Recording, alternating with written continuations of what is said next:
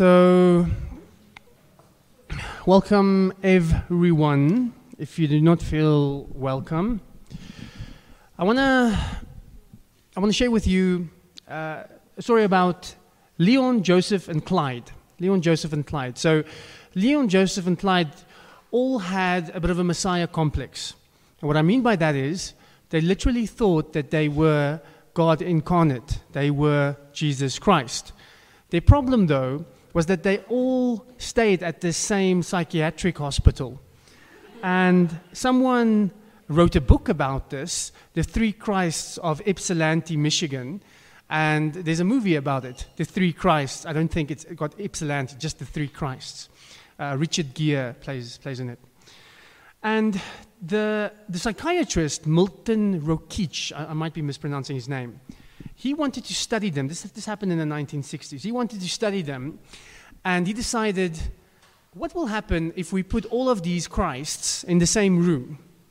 And what will happen with their delusion? So he got them together, and he said, look, I know the Bible, you guys know the Bible, there can only be one Christ. So who is it? And he wasn't doing that to mock them. He was doing that to sort of try and get them out of the idea that maybe some of them, maybe there's just one Christ between the three of them, and hopefully none of them is the Christ, and Jesus is the Christ. So it didn't work that well. At some point he asked one of the guys, how do you know that you are Jesus Christ? And he says, God told me I am. And then one of the others said, no, I didn't. And So this guy eventually published a lot on this topic, but he tried his best to bring them back to reality. He didn't succeed. He tried his best to bring them back to reality. But for them to realize that they were not the Messiah would have been their salvation. If they realized that they are not the Messiah, that would have led to their salvation. Their delusion would have been broken. There's a Danish philosopher, Søren Kierkegaard, and he says, now, with God's help, I shall become myself. Now, with God's help, I shall become myself. Now, here's the thing, friends. You can remain a Messiah. Now, these are extreme examples. But to a certain sense, to a certain degree, we've got a messianic complex when we make ourselves the center of the universe, which we all do. And for us to sustain that idea of us being the center of the universe, you have to get rid of all the evidence to the contrary. And your world will become very small as a result of it. So the only way in which you can access the real world, the only way in which you, like the three Christs of Ypsilanti, the only way in which you can break out of this delusion is if you accept your appropriate smallness. Does that make sense? For you to realize you're not the Christ, you're not the center of the universe, for you to enter this world, to live in the bigger world, you need to embrace your appropriate smallness. As a matter of fact, your very salvation depends on it. Now, we're in the season of Lent. Can anybody tell me where does Lent come from? The name Lent. The Afrikaners in the room, you guys have an advantage. Well done. But you were also here in the morning, so it's not that exciting. So Lent, it is now the season of spring in the Northern Hemisphere.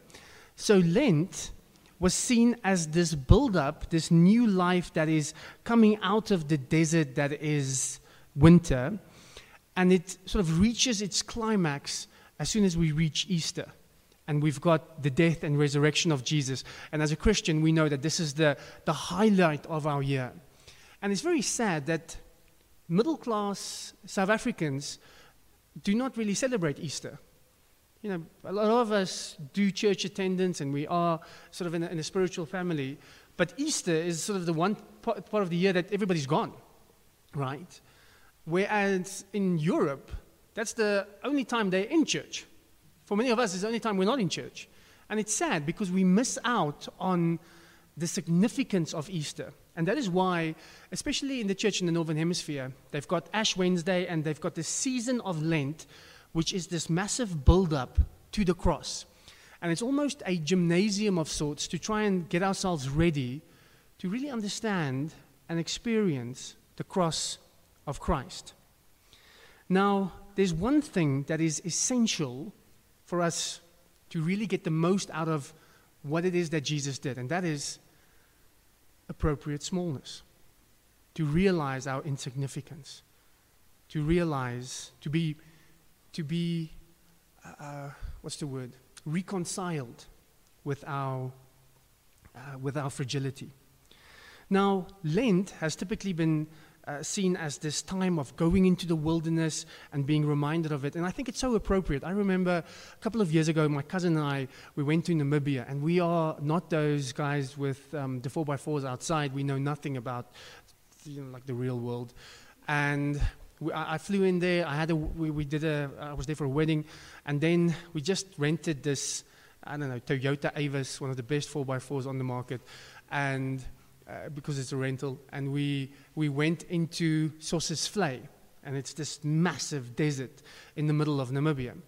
And this was over December, which a lot of people advised us not to do. And they said, if you want to visit the dunes, just make sure you go very early in the morning or sort of late in the afternoon. And we slept in, and when we woke up, it was overcast, and we said, yeah, let's do it. So we didn't really have a lot of money, so we didn't want to pay the guy to take us there with 4x4, so we walked. And we walked several kilometers, and it was nice. I didn't regret any of my decisions up until that point. And then as we reached the so-called Dead Vlei, the skies just opened. That one overcast day in Namibia disappeared, and it was just scorching down on us. And it was very difficult because you wanted to preserve energy, but at the same time you had to walk very quickly, because if you stand still for too long, the sand burns you on the side of your sandals. So we spotted what we thought was a bit of shade, but who knows what it was.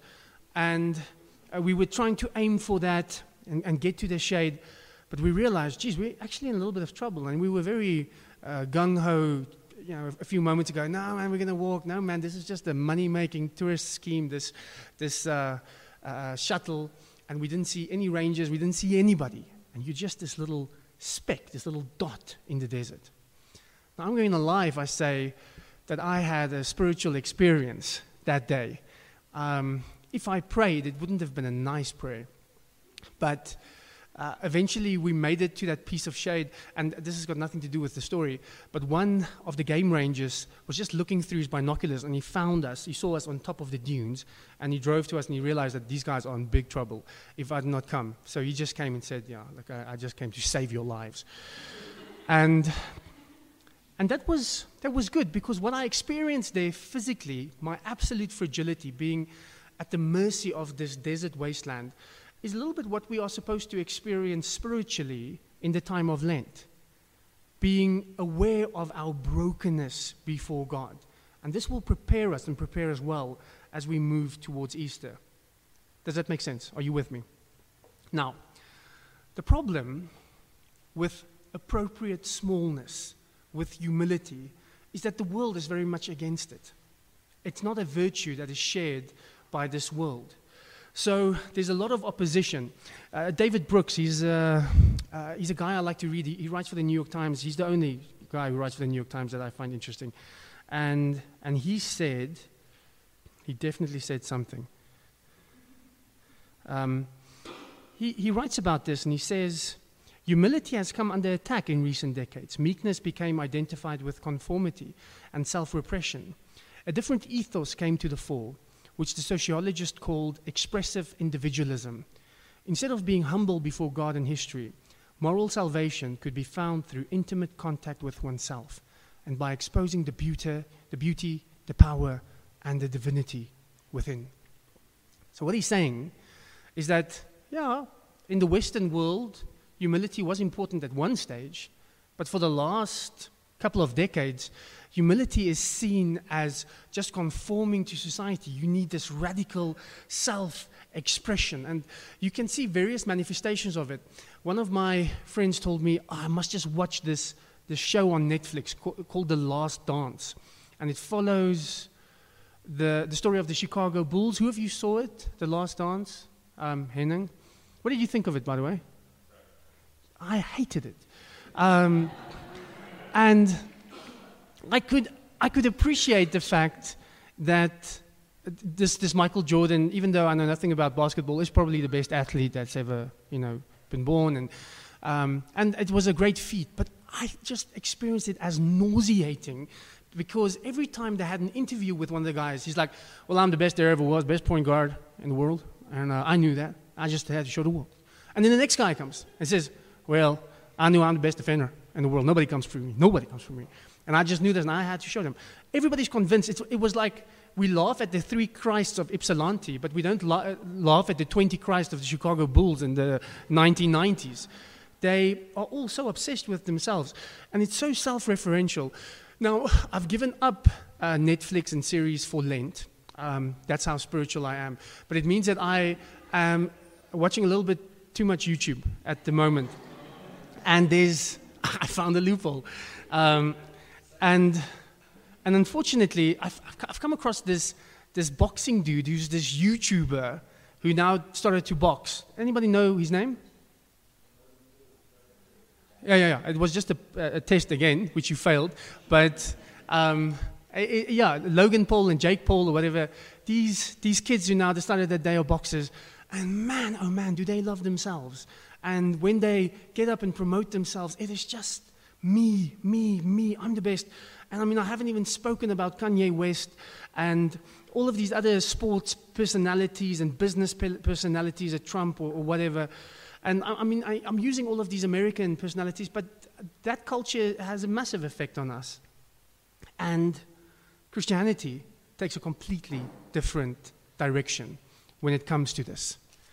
It is very much at odds with this expressive individualism that we encounter in this world. And the passage that I want us to look at is Philippians. And I want to look at that very famous passage in Philippians 2.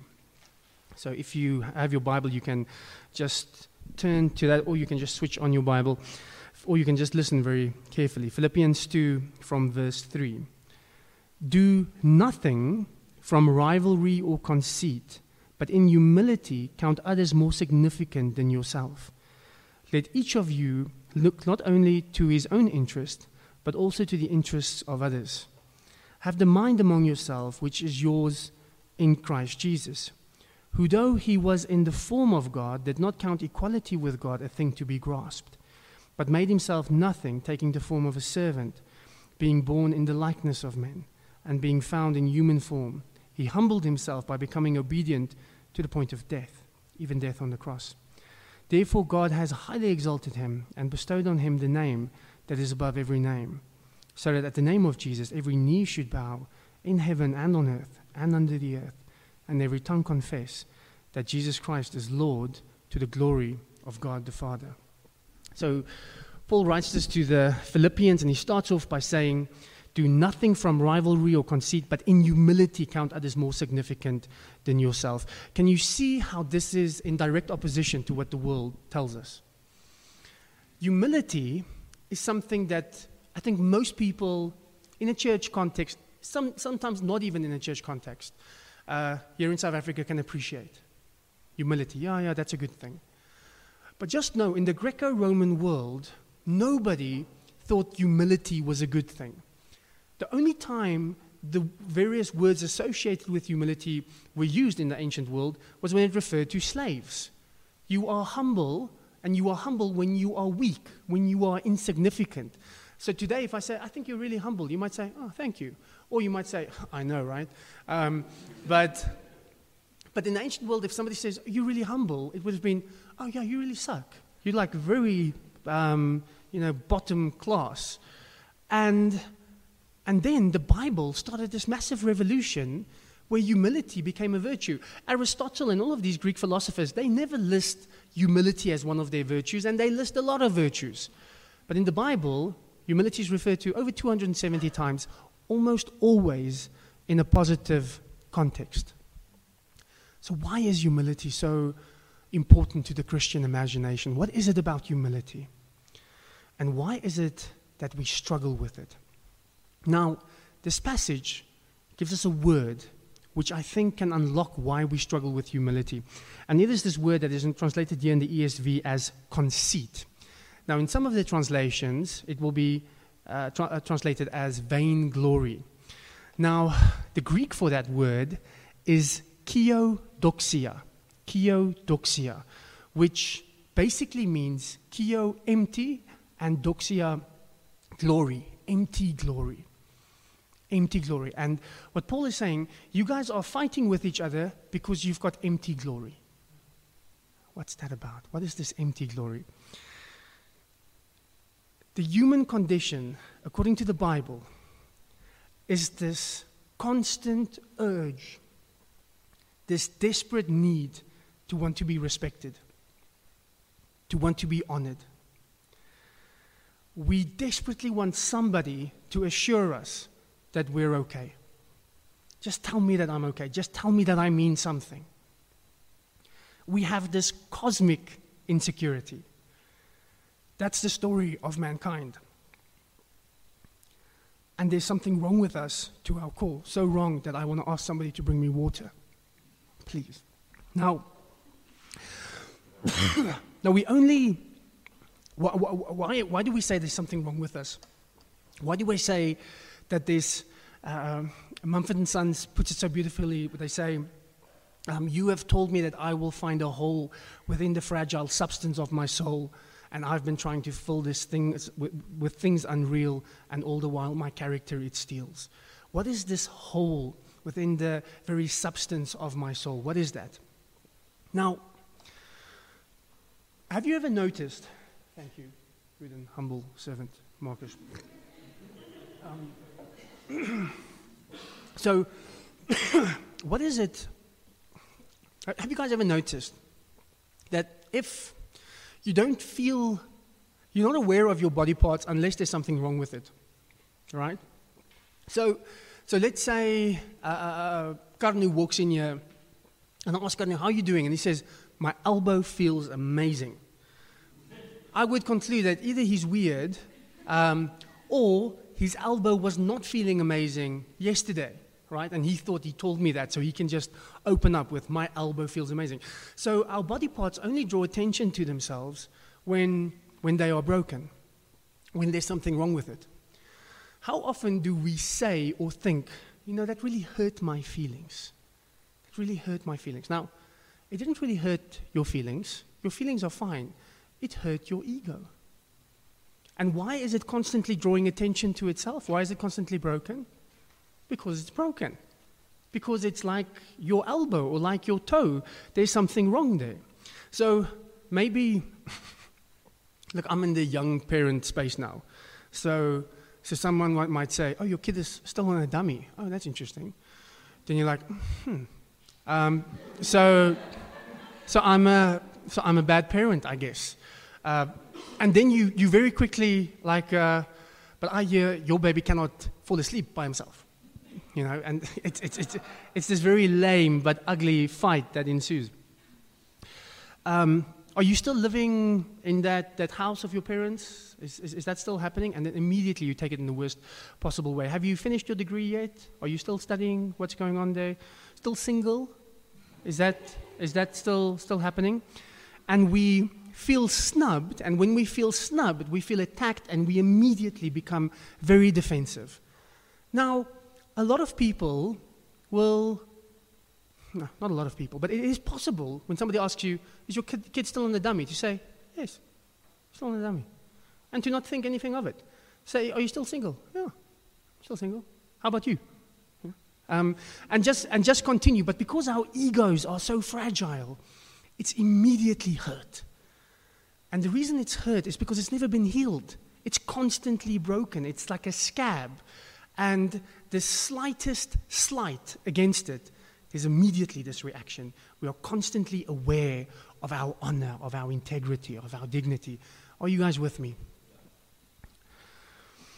And what we do is we try to fill that empty glory, that hole, with different things. We're constantly trying to persuade ourselves that we're enough. So the fancy basketball player is the best there ever was, and he convinces himself that if I score so many three-pointers or touchdowns, then I'll be something. The cocky musician, the rich businessman, they're all trying to fill that void. So this ego is very fragile, but this ego is also very competitive. You know why? Because you might say, yeah, I guess I'm pretty, but you're not pretty. There's no such thing as pretty. You're prettier than the other girls here. That's what's going on. There's no such thing as being pretty. And in the same day, just tell me if I'm lying, in the same day, you might feel pretty and you might feel ugly, depending on who you're spending time with, right? So I felt it and saying, yeah, I'm quite proud. I'm feeling quite good about myself. This was a while ago, to be fair. I'm feeling quite good about myself because maybe at that stage I was hanging out with, I don't know, middle-aged guys who've already gone through a midlife crisis, and now I'm feeling a bit better about myself. But then I just hang out with the Richard or Henning, some of these pro athletes, and I'm like, oh, yes, I'm not feeling that great. In the same day. So I'm not pretty. I'm not rich. You're richer than someone. You're prettier than someone. I've felt smart before, believe it or not. And then you move to the next meeting, and you've got Daniel and Karnu and Hanyu or Daniel talking about something. I was like, oh man, I'm stupid. How can I try and just create this illusion that I'm not? But the fact of the matter is that our ego is by its very nature competitive. It's fragile and it is competitive. And there's something wrong with us, friends. Now, we can try and... This is what C.S. Lewis says. I think Anna told that we're going to watch the C.S. Lewis movie, Shadowlands, and you must watch the movie because we quote him every Sunday. And he says that a proud person is always looking down, and if you're always looking down, you cannot see what is above you. You cannot look at God. But pride is much more sneaky than just the obvious things. Maybe you're taking pride in being attractive or being rich or being smart. So here in the church, we've got a problem as well with pride. Although we value humility, we've got this problem because Paul is writing this letter to a church and telling them, do nothing out of selfish ambition. Don't do this vain glory thing. And in one of his other books, in the Screwtape Letters, who's read the Screwtape Letters? Oh, some of you. So in the Screwtape Letters, you've got two demons talking to each other about how to tempt these patients, humans. All right. So it's a weird book. Everything is in inverse. So it says, I heard your patient has become humble. Okay, that's a problem. Humility is a problem for us demons. But I've got a plan. Just draw his attention to his own humility. Draw his attention to his own humility. And then the demons, because then you'll get him. And we do that over and over again. You know what? Like I'm going to be honest with you. There might be people who come here with fancy cars and with fancy dress. And maybe at some level, they're a little bit proud. You know, I'm successful. Look at my car. Look at my... But you know what? And they might look down on me and on some of you. But I can assure you, I definitely look down on them. I've got this thing that I'm working with. I was like, oh, it turns into this very legalistic judgmentalism. And I think it works the other way around. One of the most difficult things is to stop being this judgmental older brother without becoming the prodigal son, with that licentiousness. Are you guys with me? So it's very, very difficult to tackle this thing called humility. Because even if you really try to be humble, you're probably going to mess it up. When you meet people who are not humble, you're going to think, they're not humble. I mean, I've worked on this a little bit longer, but they're really not humble. You're sort of falling into the same trap. So how do we get out of this mess? Humility is actually not something that you can strive for. You can't go home tonight and say, I'm going to be humble. I'm going to really, really try and be humble this week. It doesn't work. It is a byproduct. So Paul says in verse 3 and 4, he says, do nothing from rivalry or conceit, but in humility count others more significant than yourself. Let each of you look not only to his own interest, but also to the interest of others. So what is the plan? What is the strategy to get out of this pride vortex that we always find ourselves in? It is serve other people. Be focused on others. What is the greatest command? Love God, love your neighbor. In other words, get outside of yourself.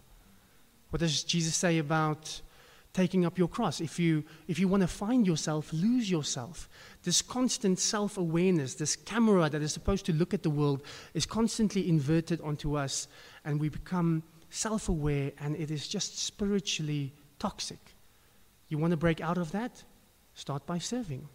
Start by loving other people. When in my pastoral ministry, when somebody has maybe a bad self-image, and they say, oh, I just don't think that I'm good enough. I just don't think that I'm valued. Then there's this temptation to say, you are valued and you are good enough. I mean, you're amazing. You're funny, you're smart, or whatever. But I think a better Christian answer would be to say, who cares what you think? Your life is not about you. Stop looking at other people. So even if you've got a bad self-image, you're still struggling with pride. You're still struggling with humility. Why? Because you're thinking of yourself. So that's where that famous C.S. Lewis line comes from, where he says, the objective of life is not to think more of yourself, and it's also not to think less of yourself, it's to think of yourself less. So if you want to break out of this spiral, start by serving, by engaging other people, by getting outside of yourself. You know what? If you ever meet a humble person, you won't know it, because humility does not draw attention to itself. If you meet someone and let's say you come to me and say, oh, Johan, I heard you,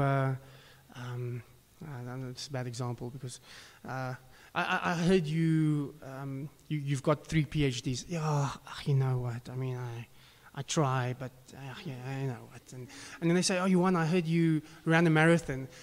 Yeah, you know those things. Yeah, man, yeah. And and somebody might walk away, that Johan is really humble. He's really humble. He doesn't want to talk about it. But it's drawing attention to my humility. And that is not being humble, ironically. So, if you experience and you encounter a truly humble person, you will walk away from it not knowing that this person was humble. You would walk away thinking, that was a great conversation. That person is really interesting. He's interested in me and he's interested in life. It's such a joy to be with that person. Are you with me? So humility does not draw attention onto itself. Now, to practice humble servanthood is a way out of our pride. It's a way to get us unstuck. But it's also a way in. You see, service is at the very heart of God. When Jesus reflects on his ministry, he says, the Son of Man did not come to be served, but to serve. And serving is at the very heart of God. Gerald Hathorne, he's American. Gerald Hathorne. He's a Greek scholar and he's done many commentaries, and he wrote a very famous commentary on Philippians for the Zondervan group. And he shares all sorts of fancy Greek stuff that I do not know. I brought Sabu, he's there at the back, he knows Greek, and Daniel is a fancy doctor type.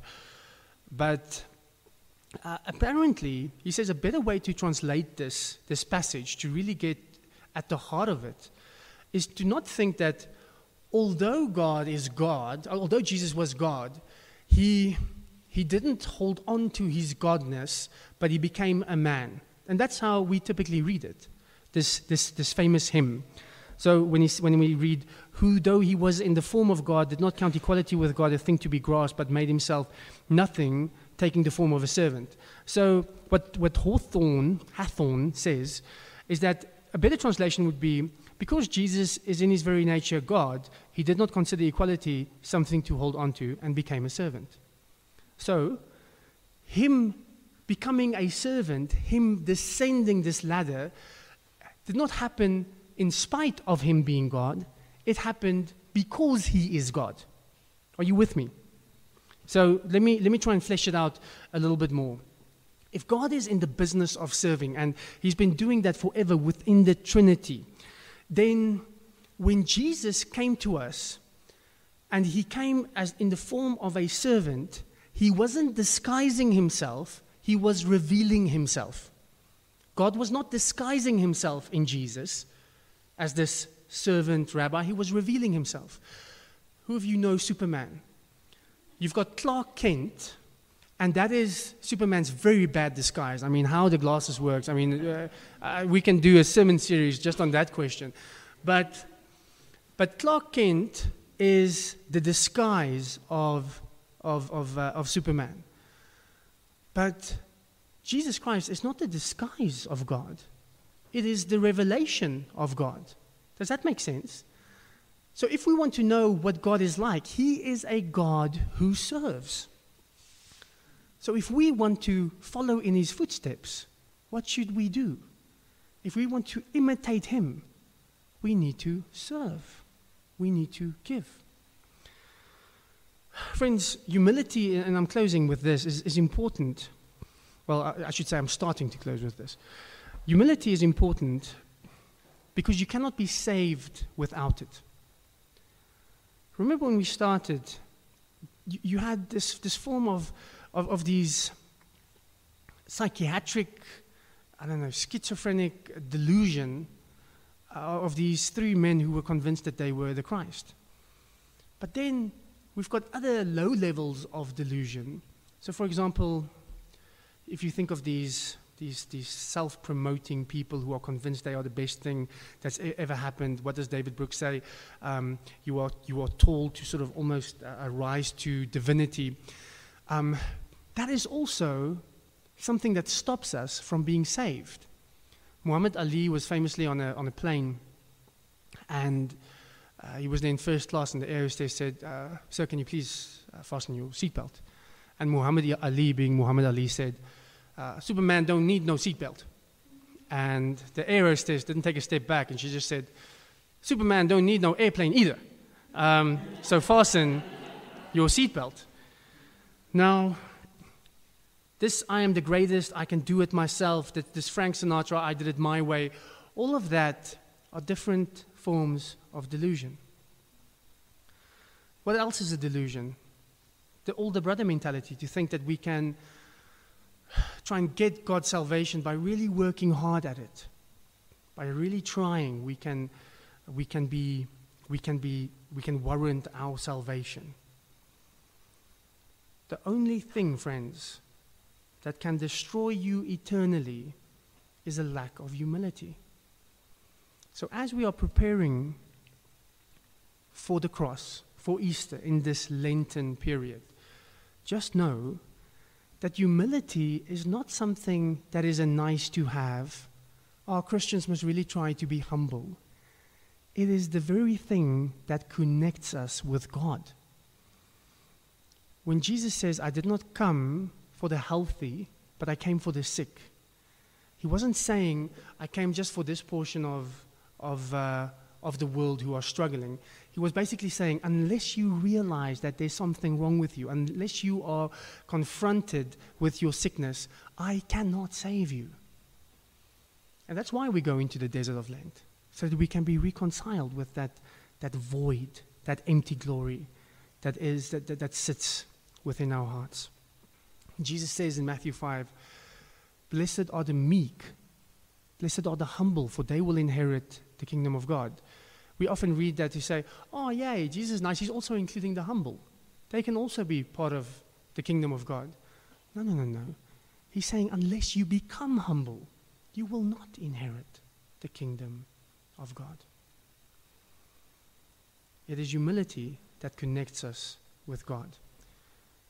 The cross of Jesus, the resurrection of Jesus, will not make sense unless we look at ourselves and realize that there's something broken, and we are constantly going to fill this hole with things unreal. that will never satisfy. But it's only when we take it to Christ that He can make us whole again. Let's pray.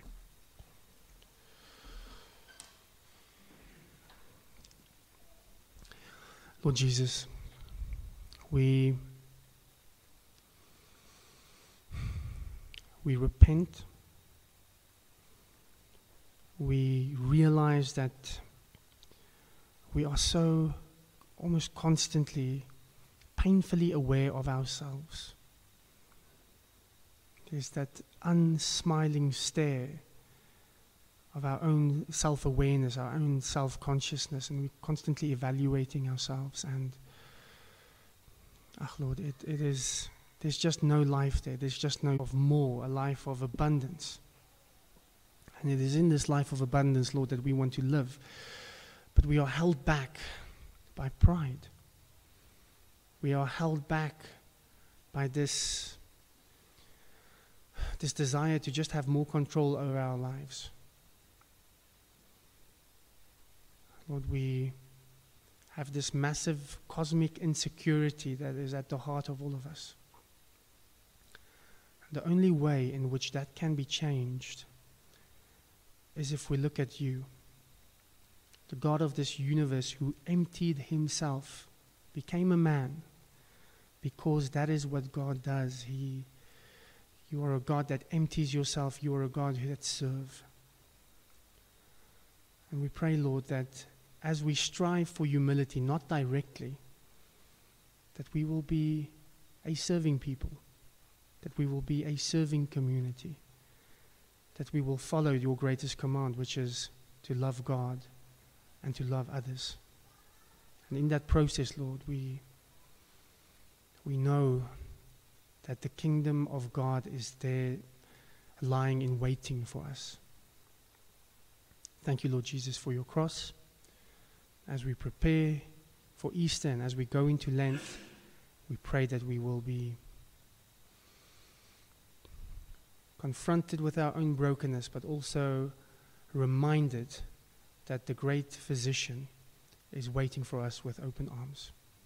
And it is in your name, in the name of Jesus Christ, that we pray. Amen.